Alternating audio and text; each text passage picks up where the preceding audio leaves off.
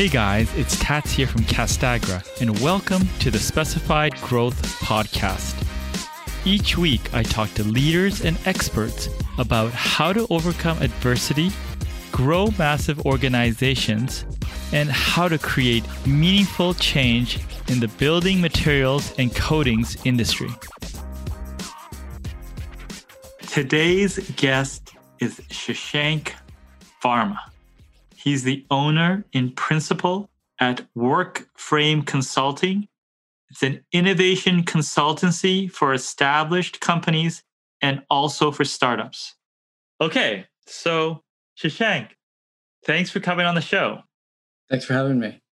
Yeah, so we met online through the Trends group, which I love because there's lots of new ideas and entrepreneurship happening on that. And what really struck me with your background was you've set up an accelerator for a large organization, Kohler. But with the innovation stuff or your background, where did you start out? Yeah, so my background's mechanical engineering. I grew up in New York City, did all my schooling in New York, went to NYU. After graduating, I worked at a company in New York for about a year and a half. And then Kohler kind of called, and I wasn't really looking to move to the Midwest, but ended up doing just because of the people that I met there. They just seemed so different than what I was used to in New York.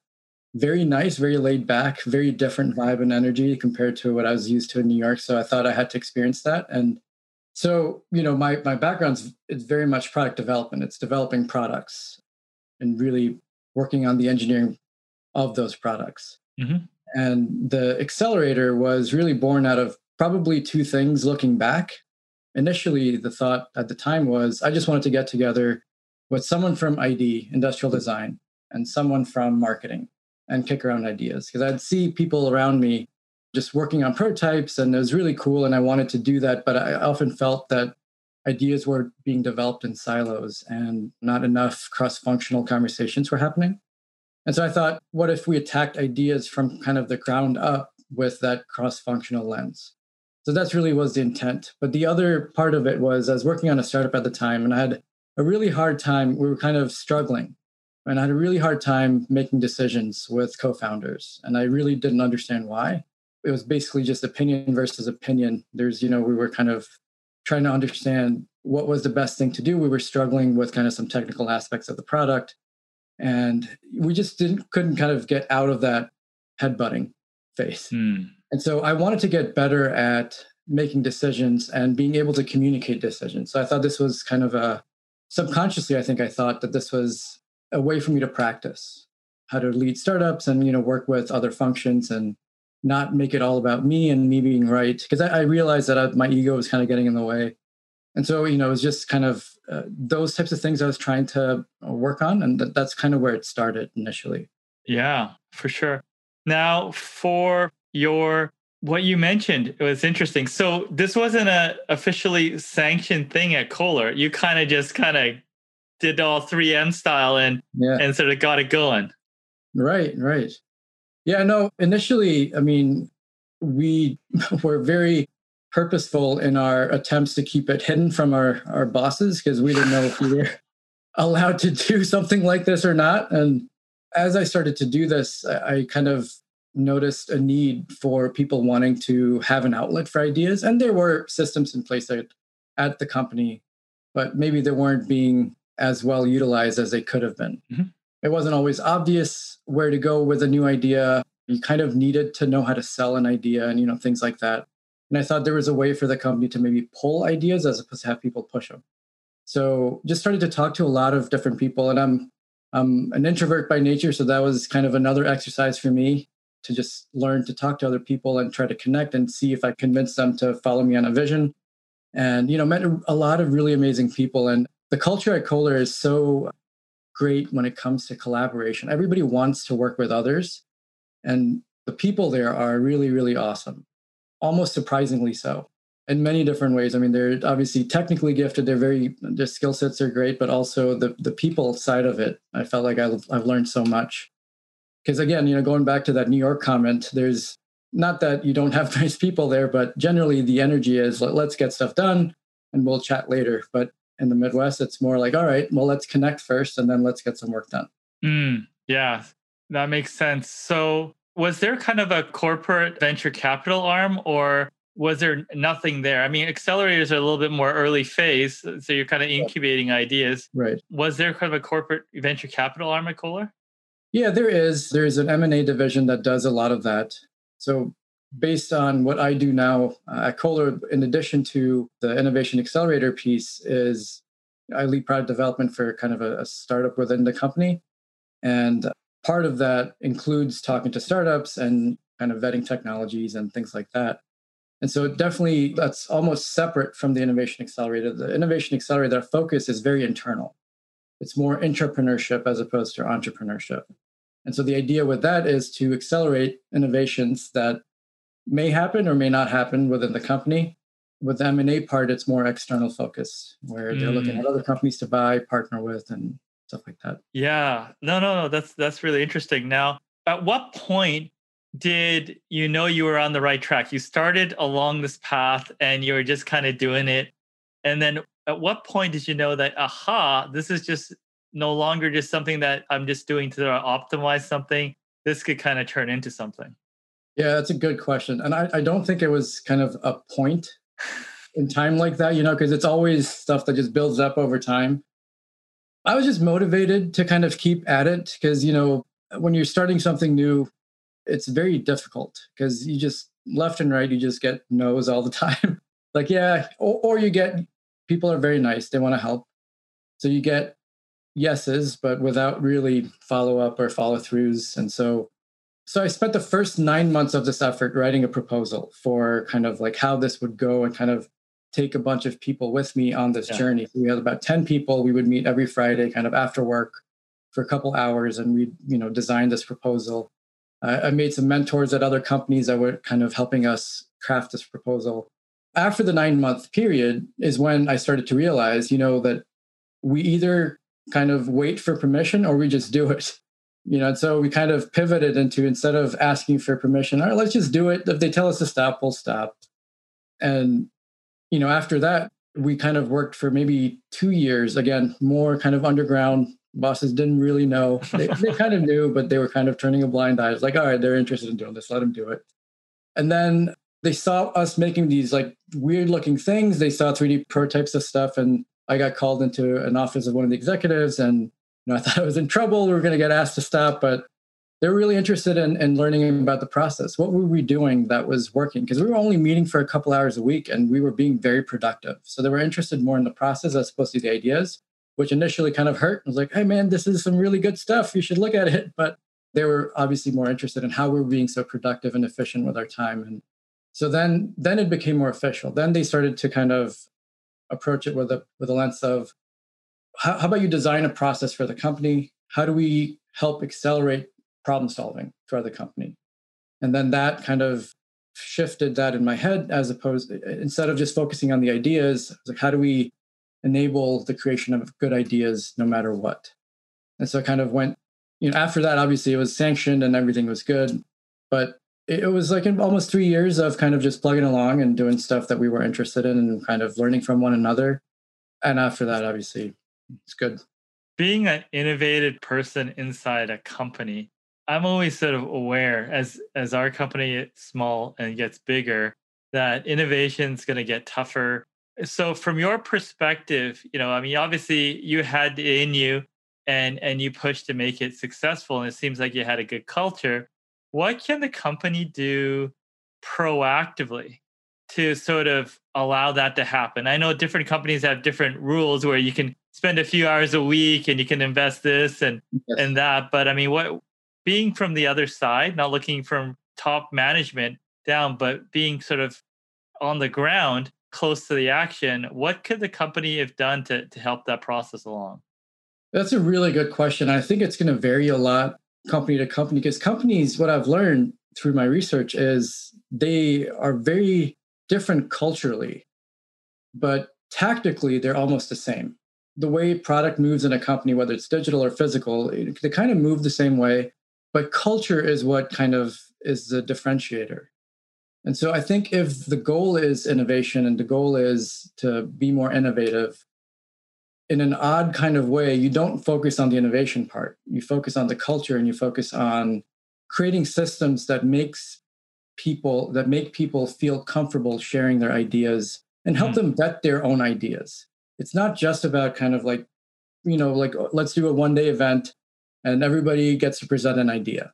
That goes like Adobe does a great job with that. They have a kickbox program where they give everyone that goes through a seminar, they give them like a $500 credit card that they could spend towards their idea. I forget the exact number of the dollars, but they give some level of support, financial support.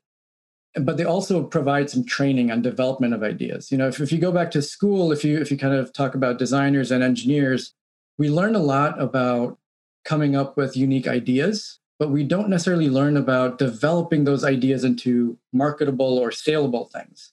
And I think that's a huge gap in almost every company. To take an idea, and that's true for startups too. I do startup consulting on the side, and that's one of the most fundamental things is how do you connect your idea to the market? And sometimes it's kind of looking at it the wrong way. If you understand the market well, the ideas kind of, come. But if you focus on the ideas and see, well, will they take that? Will they take this? That's less likely to be successful. So I think what companies could do is focus on what enables people to work together to really try to enable cross-pollination as much as possible and learn about markets, learn about people, the users, and get more empathy towards the people who are actually using those types of products. Wonderful. I hear the phrase like trying to understand the customers or the prospects' needs better than they understand their own needs. Now, Right. Basically getting sort of key insight. Now, I mean, that's easy to say, and there's the execution of that. How does someone go about executing on that? That's also a good question because it's in my research, it's an understated and kind of almost misunderstood piece, especially sometimes from the top down. It's like, oh, just go and do it, but it's very difficult to do. And one of I think the key distinctions and one of my key learnings over the last 5-6 years has been the understanding and the differences between data-driven and hypothesis-driven. So data-driven sounds really good, right? It sounds like, oh, of course I want to be data-driven. I'm looking at numbers. It's not about me. It's about the numbers. So let's do what the numbers tell us. But it's very misleading and it's often wrong. Science is hypothesis-driven. And that's one of the wonderful things about the scientific method. So as I was doing this innovation accelerator stuff, I was kind of experimenting a lot with different kinds of problem solving strategies and methodologies and things like that. And things like the design sprint method that came out of Google, which I absolutely love, design thinking, jobs to be done, all these different principles and theories and kind of frameworks that have come out. But they each kind of do very specific things and people apply them in very unique ways. But what I also noticed was most companies kind of take one method and kind of stick with it. And that to me is akin to having a hammer and hoping all your problems are nails. That's really not going to work for all the different types of problems that you have. So sometimes if you're making a category creating product, something that doesn't exist before, like Henry Ford deciding to make a car instead of a faster horse, right? If he does customer research, this is like a famous, I think, saying, if he asked his customers what they wanted, they would have told them they wanted a faster horse. So the idea being, when you understand what you're trying to do, which is maybe invent something that doesn't exist before, you take an approach that's different than your normal problem-solving approach. And that's when frameworks like jobs to be done are very handy. But they can only go so far if you don't apply them right. So if you do data-driven analyses, you're not going to go too far because the results that you get, they're going to seem like they're results, but they're really hypotheses. And so when you go to the market with something that's come out of a jobs to be done exercise, you go, well, where did we screw up? Why isn't this working? So I think there's a lot of misunderstanding out there of these methodologies and how they can be applied to solve your specific problem. And I think what I've been able to do is understand the nature of different kinds of problems and kind of create this like amalgamation of methodologies that really tends to work more often than not. You mentioned Jobs Be Done. Yeah, we had Tony Elwick on the show. Awesome. But would you recommend learning all these different frameworks as a toolkit and then kind of learning and playing around with that? Is that what you're advocating, or just looking at it in a different way? Yeah, I mean, so if you want to own that part, you certainly should learn as many of them as you can. I mean, after a certain point, there's a law of diminishing returns. You don't want to learn every single methodology that's out there. But one of the things that I'm doing is actually trying to simplify that. So I'm working on a book right now that would hopefully distill all those learnings into one kind of framework and kind of take it from like an if this, then that type of approach, where if you're solving a problem that's a product problem, you do this. If you have a new, if it's a startup or a new product category that you're making, do this. So that's kind of, I think, maybe the easiest, maybe a shortcut way of doing it. Yeah, no, I like that. And when you're creating this book, will it sort of address, because one of the things I notice is for larger organizations, there's quite a bit of resources around how to manage products and innovations through different methodologies, right? Gated processes and stuff like that. But I find that, small but operating businesses that are slightly past the startup phase before they become sort of mid-sized companies, my ask would be, and maybe it's out there, but my ask would be, is there a lightweight version with some light guidance on cadence, meeting cadence, and some practices that could sort of help those companies along? Because I'm not aware of anything that does that. That's interesting. I'm going to take a note of that. That's interesting. I haven't worked with a whole lot of mid-sized companies, so I'm in uncharted territory for myself. But I could see that happen. I mean, so I grew up in a family where my dad always had his own businesses. Yeah, and so he, I think, got to those stages after startup and kind of established just before getting really big. So I saw that kind of firsthand, but I wasn't really involved with kind of his issues and kind of where he was. I think one of the things that I tend to preach, if you will, is designing your company for flexibility. I think if your goal is to exit, or if your goal is not necessarily to have your company last a long time, then that's a different approach. But if you want your company to last a really long time, then you really want to start working on obsoleting what's making you successful as fast as possible. So whenever you're able to devote any resources, and you never have time, even large companies feel like they've got to do what works. I mean, Kodak is a really good example, right? Like they're kind of the poster child of not seeing that whole digital innovation coming. But I mean, if you think about it from their leadership's perspective, they just were kind of uncomfortable with changing the status quo. What they were doing was still working. Why would they change what was, not broken yet? Yeah. I mean, I've seen that problems from different angles, and I know leadership at Kodak, I think they saw it. I think they didn't have the stomach to get rid of that amount of people and do it. I saw Netflix do it. Yeah. But I would hate to see if I could do it, putting myself in that situation. Yeah. But as far as I know, they had the technology in place since the 70s. And I'm aware of the fact that they knew stuff like that was coming. Mm-hmm. But that would be a crazy amount of bravery to pull the trigger on making that switch. That's exactly right. I mean, it takes a lot of, it takes a lot of hard work and a lot of wherewithal to do something like that. Yeah. Because it's gonna be hard for a period of time, right? As soon as you devote some resources away from what's working, it's gonna take away. And that's what, when I talk to other companies, that's kind of the challenge. There are different kinds of innovations that you can kind of partake in, right? There's kind of really basic research you could do. There's disruptive innovation. There's breakthrough innovation. There are all these different types of innovation that you could kind of invest in, depending on your outlook for the company and your goals and things like that. But it's really understanding where you fit in that spectrum, where you are now, what's going to come eat you. And if you're aware of those things, you're more likely to do something about it. But if you think, no one can touch us, we're at the top of the mountain, you're likely you've got blind spots. Sure, absolutely. Big companies, and every company has blind spots. Okay, so you're developing this great thing. That's fantastic. If you had to recommend one book for someone that hasn't been exposed too much to on the innovation side, what would be your recommendation? That's a tough one. I think the first one that comes to my mind is Mapping Innovation. Really? Okay. Yeah, Greg Sattel.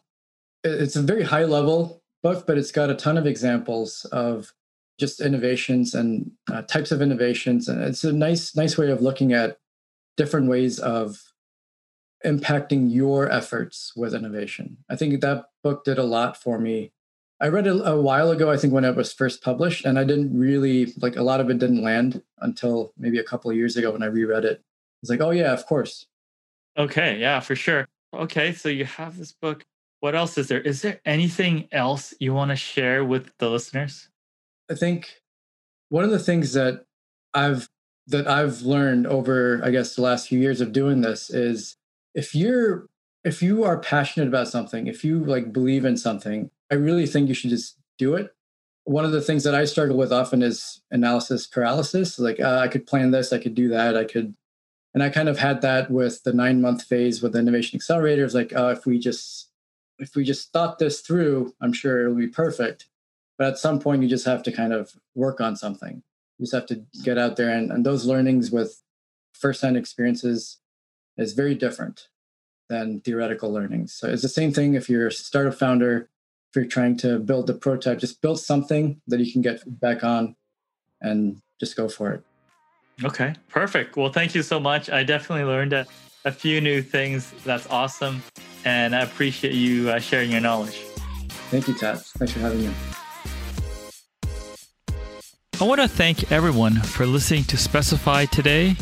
Also want to thank the listeners who are working hard each day to change the world to make it a better place. If you know anyone that would benefit from this episode, please pass it along. And finally, make sure you subscribe to hear upcoming episodes. Talk to you soon.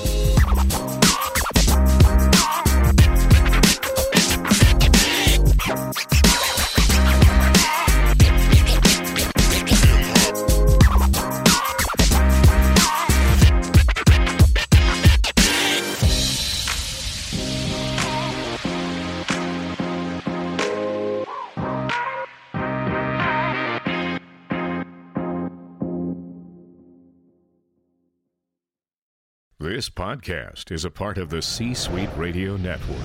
For more top business podcasts, visit c-suiteradio.com.